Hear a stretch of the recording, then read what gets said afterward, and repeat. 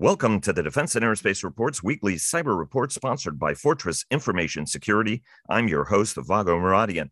Later in the program, I'll look at the vulnerabilities of unmanned systems and how to improve their security. But first, joining us is Suzanne Spalding, the Senior Advisor for Homeland Security, as well as the Director of the Defending Democratic Institutions Project at the Center for Strategic and International Studies. She was the former Cyber Director at the Department of Homeland Security during the Obama administration. Suzanne, great to have you back on the program. It's always an honor and pleasure. Thank you, Vago. It's great to be back on the program. It is a real treat. It's been too long, and I know how very busy you've been. And before we get started, our daily podcast is sponsored by Bell. Leonardo DRS sponsors our global coverage. Northrop Grumman supports our cyber coverage overall, and General Atomics Aeronautical Systems sponsors our coverage of strategy. How's the administration been doing in its overall cyber focus? Certainly a lot of activity. With Jen Easterly, Ann Neuberger is at the White House. We've talked about Chris Inglis, who's joined us numerous times on this program as the National Cyber Director. There really appears to be a spring in their step. But from your perspective, what's the administration doing right, wrong, and where can we and they improve? Well, it probably won't surprise you to hear that I think the administration is doing so much that is right, that is good. We've really made very significant progress on cyber in this administration. And I think one of the areas in which I see it most clearly is the relationship with the private sector. And I give a lot of credit to Jen Easterly and the folks over at CISA at DHS for working so hard to get that right. And a lot of that started with under Chris Krebs and really even going back to the team that I led, the folks that were working there back when it was NPPD. But we really are seeing the benefits of it today in very concrete ways. So everything from the JCDC, the Joint Cyber Defense Center, which is really an operational collaboration, an effort to bring the private sector in a way that involves them in the planning for operational activity and the execution and understanding of the situation that we face.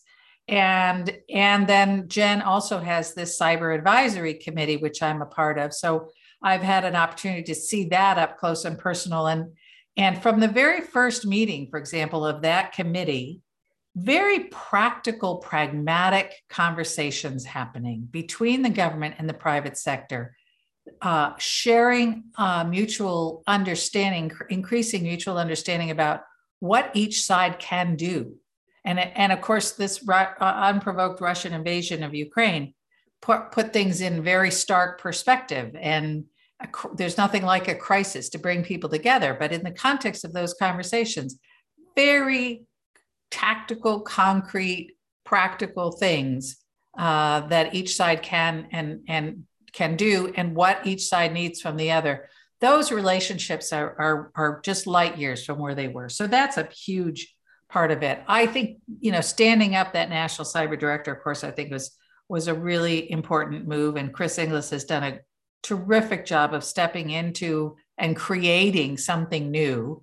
But really focusing on the most important aspects, having very clear priorities, not trying to boil the ocean, and focusing very much on coherence, on bringing coherence to the federal effort, which is absolutely essential.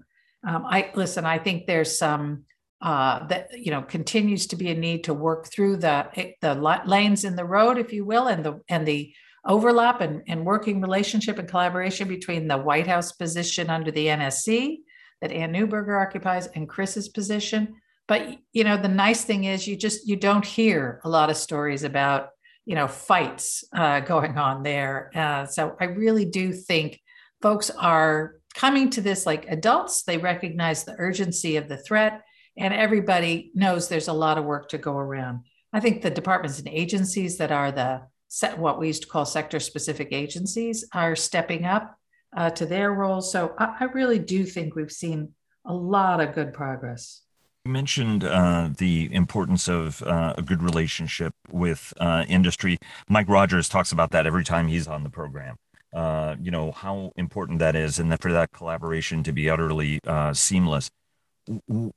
What are the keys to making sure that that relationship is good and as good as it needs to be, right? I mean, what are the keys to that? Because everybody talks about the importance of it, but a little bit less about what it takes for that relationship to be good. Yeah. So it's a number of things. One is, so everybody talks about how we need to maintain trust, right? Everybody gets that. In order for that relationship to work, there has to be trust on both sides.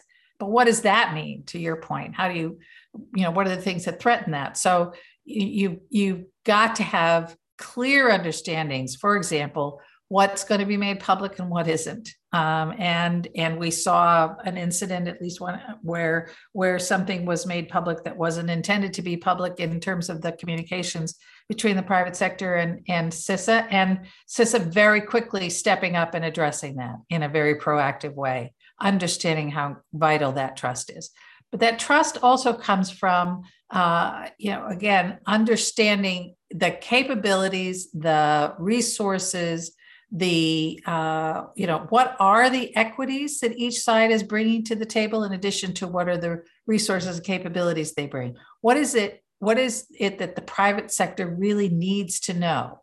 Nobody wants to be surprised. So understand, what are the understandings about thresholds for action? What are the understandings about threshold for sharing of information? Those very, again, kind of practical, pragmatic, day-to-day kinds of things are what's needed. And the best way to gain that understanding and that trust is that day-to-day working relationship. And again, that's the sort of thing that the JCDC, and having private sector folks sitting on an operational floor with government folks, that's how you foster that. You mentioned the unprovoked invasion. Indeed, I mean, it's Russia's war, not just on Ukraine, but on the West, and really the global order as we know it. The FBI disclosed that it's done what can only be described as a historically extraordinary job of collecting up malware from global networks to safeguard us all, right? Because, I mean, that was a trump card that we expected the Russians to be able to play. We know the Russians have been active, but we've managed to blunt them, so defending forward is working. From your standpoint, what surprises you about where we are with the Russians? And given what it is that we thought and we expected to see, whether it was from ransomware, state, non-state, unit 74455 or sandworm or whatever you want to call it. What surprises you about where we are, both defensively, offensively, and just where we are right now? Yeah, I guess I am less surprised at where we are vis-a-vis, Russia malicious cyber activity against the United States than I am with what we have seen in Ukraine, and really what I'm kind of embarrassed to say I'm surprised about, but I think it is consistent with our surprise with what we've seen in the kinetic context as well, is how well Ukraine has done in defending its networks in the context of cyber.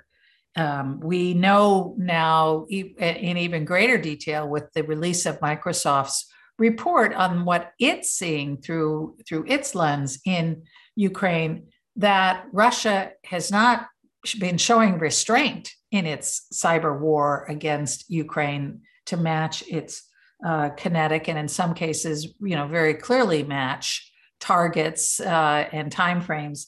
That in fact, they have had hundreds of operations against Ukraine government and businesses from 6 different groups in Russia over the last weeks leading up to the invasion through March.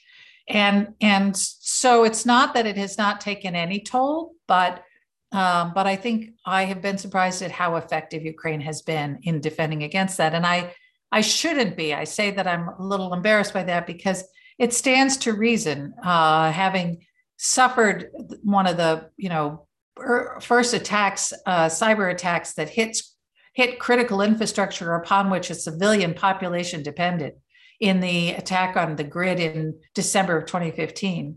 and a constant onslaught of malicious cyber activity coming out of Russia since then, targeting Ukraine, that they would have invested a great deal of time, effort, and resources in building up their ability to defend their networks. And between their own competence and all of the help that I'm sure they are getting from both NATO countries in the United States, but also other countries in the region, Lithuania, Estonia, and others, that they have managed to do as well as they have to blunt the impact of those efforts. Impressed that we haven't seen more in the United States and against what, I mean, there was that initial Japan, the Toyota, right? I mean, there were some early actions that we thought could be the sort of the first wave of something bigger. Are you surprised we haven't seen more? I guess I'm not really. I always think, try to go back and think how would cyber fit into the overall strategic objective, right? What is our adversary's objective with using cyber? And so what is Putin's primary objective vis-a-vis the United States? And I think at this point, really, probably the number one thing is to keep us from committing more fully in terms of either boots on the ground or enforcing a no-fly zone in the conflict. And so, he's got to figure out to what degree can he use cyber to keep us from engaging in the conflict, and at what point does a cyber attack against the U.S. Draw us more fully, right, into the conflict? And those are not easy calculations to make. So if you sort of start at that point, that's what he's trying to figure out. One of the things is I always was, when I was in office and looking at our capabilities, one of the things we wished we had really was a more carefully calibrated rheostat of tools that we could use to dial up, very delicately malicious cyber activity and dial it back down as appropriate, et cetera, as opposed to more sort of blunt tools. We haven't yet, I don't think anyone in the world, any country yet really has that finely calibrated rheostat kind of toolbox on cyber. So that's one of the things. You've got sort of fairly blunt instruments. We look at the tools and the warnings that we've gotten from CISA, including the most recent one, where it describes the kinds of tools that Russia's developing to go against industrial control systems, operational technology, including safety systems. But again, if I think any kind of cyber attack that risks harming public health and safety, for example, would be a huge escalation and very, very risky. I'm not saying we won't get there at some point, but I don't think my sense is that, we're not there yet in terms of Putin's level of desperation and risk taking on cyber. And then, bottom line too, is that it's not that easy to have the precise operational impact that you want to have. It's one thing to get into a network, but then you have to fully understand how that network controls the operations, what are those operations, and how to have the kind of impact that you want to have. So I think all those things, not to mention, Russia's, there's a lot of speculation that Russia's not as prepared to defend its own networks against retaliation in cyber. So I think all those things sort of militate against. I would expect if we're going to start to see malicious cyber activity, that really makes people take notice from Russia, I think it would make sense that it might be against the financial services sector first. And I would think not the top tier folks that are most well defended, but perhaps folks that are a tier or two down. So that's where I would look first.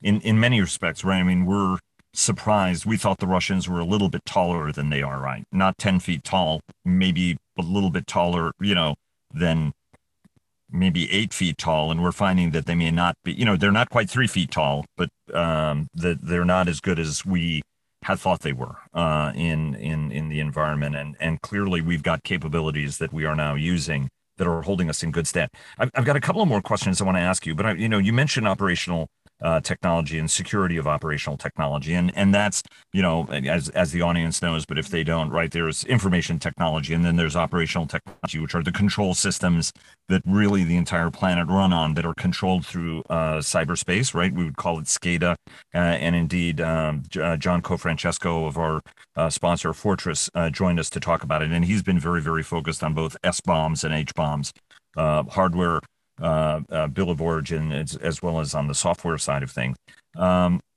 This issue is getting a lot more attention. Our mutual friend Mark Montgomery was of the Cyber Solarium Commission and now of the Foundation for the Defense of Democracies, talking a little bit about the amount of money in there to address some of these challenges. From your standpoint, are we making enough progress, and are we making that progress fast enough, Suzanne, as somebody who's been evangelizing on this, as you have, for a lot longer than some of us have been repeating what it is you've been saying? Yeah, I do worry, Vago, that it continues to be a bit of an afterthought, right? That the focus is still first on the corporate network and the IT stuff, and then we get to the OT. And I see that play itself out time and time again. So even with the JCDC, which I've talked up, here already, and I think is such a great organization. They're now, April 20th, they announced that they're expanding their membership to really bring in the OT, the folks who really have an expertise on that operational technology. The Cyberspace Solarium Commission, there's a brief mention here or there about operational technology in the report, but it really doesn't get its due. And I think that's an area that we are focusing on in the CSC 2.0, if you will. First looking at water systems, but we're going to look more as a way of looking more broadly at operational technology. I think the kind of belated focus on resilience and understanding what that means, the focus on continuity of planning, continuity of operations, that's a focus on operations, being able to continue operations, and obviously, as much as anything else. And I think that is a key aspect to looking at managing risks to our operational technology. It will help us to see more clearly that this is not just about defending our networks or making our networks more resilient. It is about understanding the operations, the functions those networks enable, and all the ways, including analog ways, that we can mitigate any impact to those operations. Couldn't agree with you more. And ultimately, it doesn't really much matter if you have the best bombers, best ships, best vehicles, if somehow they can be rendered ineffectual through their operational control systems. And I'm glad to see that there is a little bit of a greater priority and a little bit of a greater focus on it.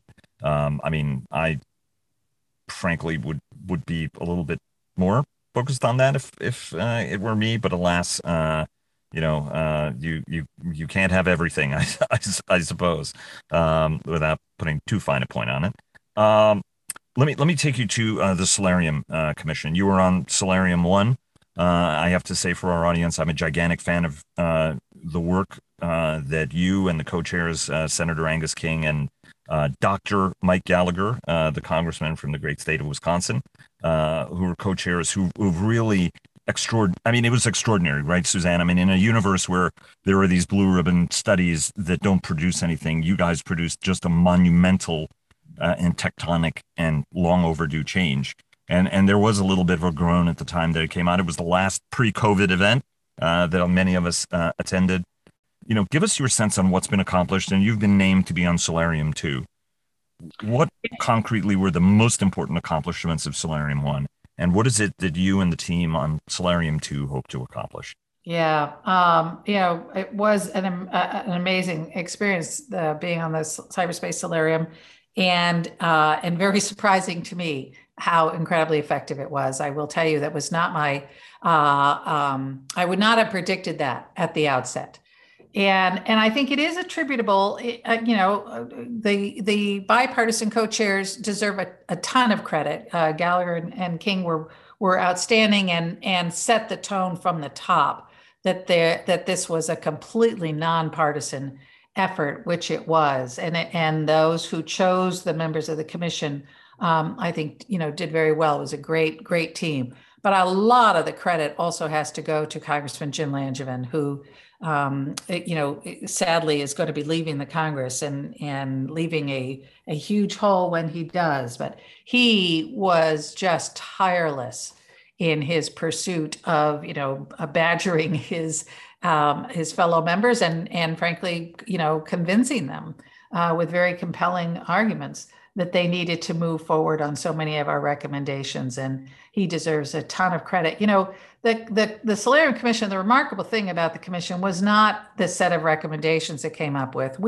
All those came from really smart people all across the country who gave their insights and their time and their expertise to the commission and the commission's amazing staff that took it all on board and wove it into a coherent piece of work.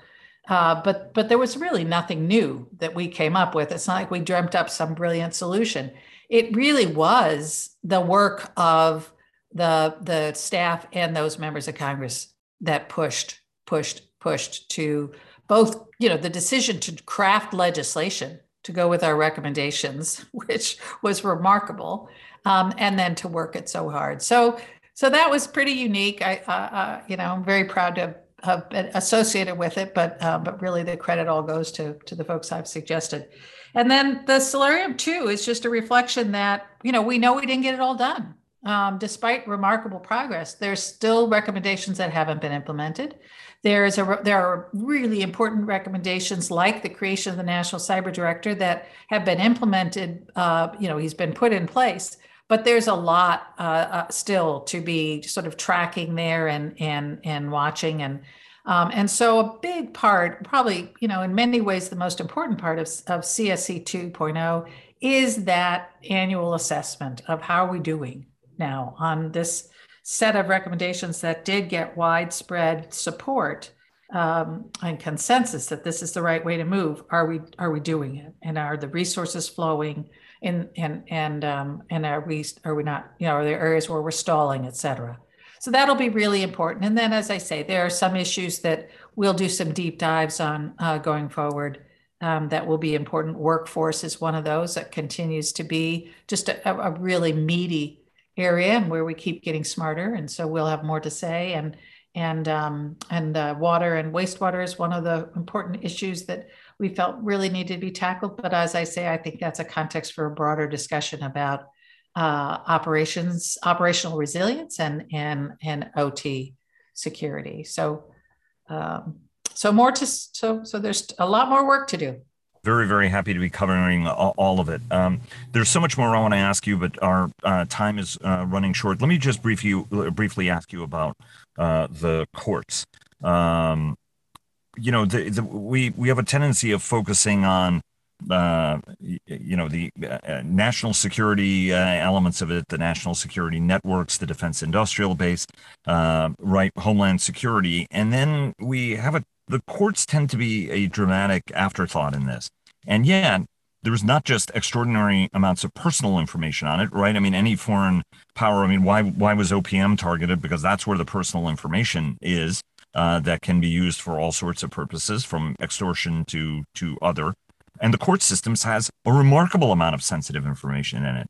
Suzanne, what is it we need to do, and how is it we need to think about the court system, the legal criminal justice system, perhaps, and its cybersecurity, which appears to be even less of an afterthought than operational technology? Yeah, it's a very timely question, Vago, because the news is full today as we record this podcast of the discussion about the leaked draft opinion out of the Supreme Court, right? And while that we don't know how exactly that happened, does not appear to have been the result of any malicious cyber activity, it does make you pause and think about why it is so important that the courts do take very seriously the need to secure their systems, that we have seen the way adversaries will use malicious cyber activity to enable information operations designed to undermine trust in institutions. We saw that with the elections, with the hack and leak of emails. So the hack and leak of draft opinions, the hack and leak of sensitive information being held by the courts that could be used to undermine the public's trust in the courts is something the courts have to take very seriously. The public's trust in those courts is critical. And the courts, I think, should be viewed as part of critical infrastructure. If the public no longer trusts the courts can't perform the roles we look to them to perform, the key functions that we look to them. They perform national critical functions in my mind. So I think they really do. They need to focus on this, and the government needs to be there to help them. It's been a sensitive issue in a way because the judiciary, of course, is a fully separate branch of government from the executive branch and an independent branch. But I think CISA and the DOJ and others need to work their way through this and make sure that our courts have the kinds of security in place that they need. The courts themselves, particularly at the state and local and federal level, the federal courts particularly need to start thinking of themselves as a network, not as individual fiefdoms. So a lot of work that needs to be done there. Always an honor and pleasure having you on the program. You're always welcome on, and already looking forward to having you back on again soon. Thanks so very much. Thank you. Take care. And joining us now is Andrea Schaumann, the Director of Federal Programs and Partnerships at Fortress Information Security. She spoke at the Association for Uncrewed Vehicle Systems International at their conference in Orlando just recently to discuss supply chain risks of unmanned technologies and advanced weapon systems, talking about cyber vulnerabilities across unmanned systems, a global positioning system, and everything else that goes into it, which was both engaging and funny, as Andrea always is. Andrea, it's an honor and pleasure having you back on the program. Thanks for joining us. Thank you so much. Thanks for having me back. It's great to be here.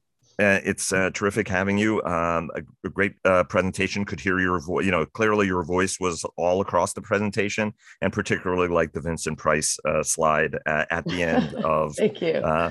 The acting legend giving googly eyes about working with the government. And I'll ask you that in a second. We heard at the top of the show from Suzanne about the vulnerabilities of unmanned systems, especially what we're seeing in Ukraine, right? Always have been concerns that digi systems from China may be vulnerable. And now we're seeing that a digi system in Russian hands works perfectly well. A digi system in Ukrainian hands does not. And you're making it clear in your presentation that this is actually a very, very important risk when it comes to unmanned systems. And indeed, you have three distinct overlapping concerns regarding unmanned systems. Walk us through those concerns. Yeah, that's right. So I think that you can, obviously, it directly applies to uncrewed systems, but it also applies to really anything as far as delivering a hard asset or software as part of a government contract. So there's the technological aspect. So really that focus on legacy systems, whether you want to invest the time and energy and money into updating those or just acquiring new cybersecurity controls that really have to be in place in order to keep those attack vectors secure. The concern for data breaches, corruption, theft, malware, and then your device and data link security. So that's going to get into the evaluation of hardware and software bills of materials. So that's all really within that technology vector. But you have two other areas of concern that overlap that, right? So you have your operational, that's going to go into your ability to deliver day to day on the mission. And that primary concern is where over-hardening is going to interfere with delivery. So at what point have you created so many safeguards that you've actually created speed bumps into delivery? What's a fail-safe versus a redundancy? And what do you need in order to make sure that you have continuous readiness, that when it's time, you can deliver on what the core value of the operation is? And then finally, of course, there's always going to be the business concern. How do you keep the money flowing? How do you keep revenue coming in? That is going to include leadership buy-in, understanding that this is not just an afterthought on your budget, but it's a primary concern for your business or operation. Staying compliant and adopting regulatory controls as opposed to the attestation only programs where people would just check yes and hope for the best. And then if you're not in compliance, that's going to interfere with the ability to generate new or modify any existing government contracts. And then finally, you just have the negative outfall or negative reputation impact if there's an incident that, that you have a breach. And what are the ways to address each of these three concerns, right? Because each one is a little bit different in terms of resolving the problems. Yeah, that's right. And so a lot of it's going to come down to, that C-suite level or that corporate conversation. So I think a lot of times we understand, or we hope that our colleagues are doing exactly what they're supposed to do and that they really understand the items that fall squarely in their wheelhouse. So we assume that it's all being done. And you know what happens when you start to assume. So on the technological side, like I said, understanding with a legacy system, whether it's time to modernize and maintain, or replace, how many change orders can you issue on a single asset and how much can you modify that to update it with the changing technology before you've created too many vulnerabilities for it to make sense for you in your operation anymore. Being an early adopter of cybersecurity controls, being proactive and volunteering in adoption of those versus waiting and being reactive, understanding the fallout for the data breaches and the malware that's out there that could negatively impact your systems. Doing the evaluation of the devices early before there's an issue, and then continuous monitoring and cyber hygiene controls and best practices would be the technological side. On the operational side, it would be really about speaking to the core mission or the core value and prioritizing that for your operations. So if you think about military aviation, their primary concern is always going to be delivery and execution of the mission, with safety as a close second. But if you think about telling any passengers on commercial aviation that safety is second to on-time delivery of the schedule, nobody would ever fly again. So understanding what's necessary to keep the lights on, what value your business is delivering to their customer or to the population, and then acting early, making sure that you're proactive and hardening the environment to understand advanced persistent threats, talking to experts out there. Jen Easterly and President Biden have talked about the importance of leveraging public and private partnerships in order to make this happen. So more and more, we're seeing the need to break down these silos so that people are having these conversations and admitting where maybe they've had some failures and talking about what they've done in order to improve their environment versus everybody, wanting to stay secret and protect the secret sauce. I really believe in tabletopping the worst case scenarios. And again, that's going to get all of those key stakeholders around the table to understand, what could go wrong and still keep the lights on. Where can we start to turn things off? Versus, where's like I said, the key value or the central mission of the organization. Finally, the business solutions, I think, are sometimes the most difficult to approach because you need to validate controls and have voluntary adoption of best practices, which is really about getting leadership buy-in. So, and a lot of that hinges on education. That way, they're there to back up their team when they're starting to ask for budget and additional support. Let me ask you one last question.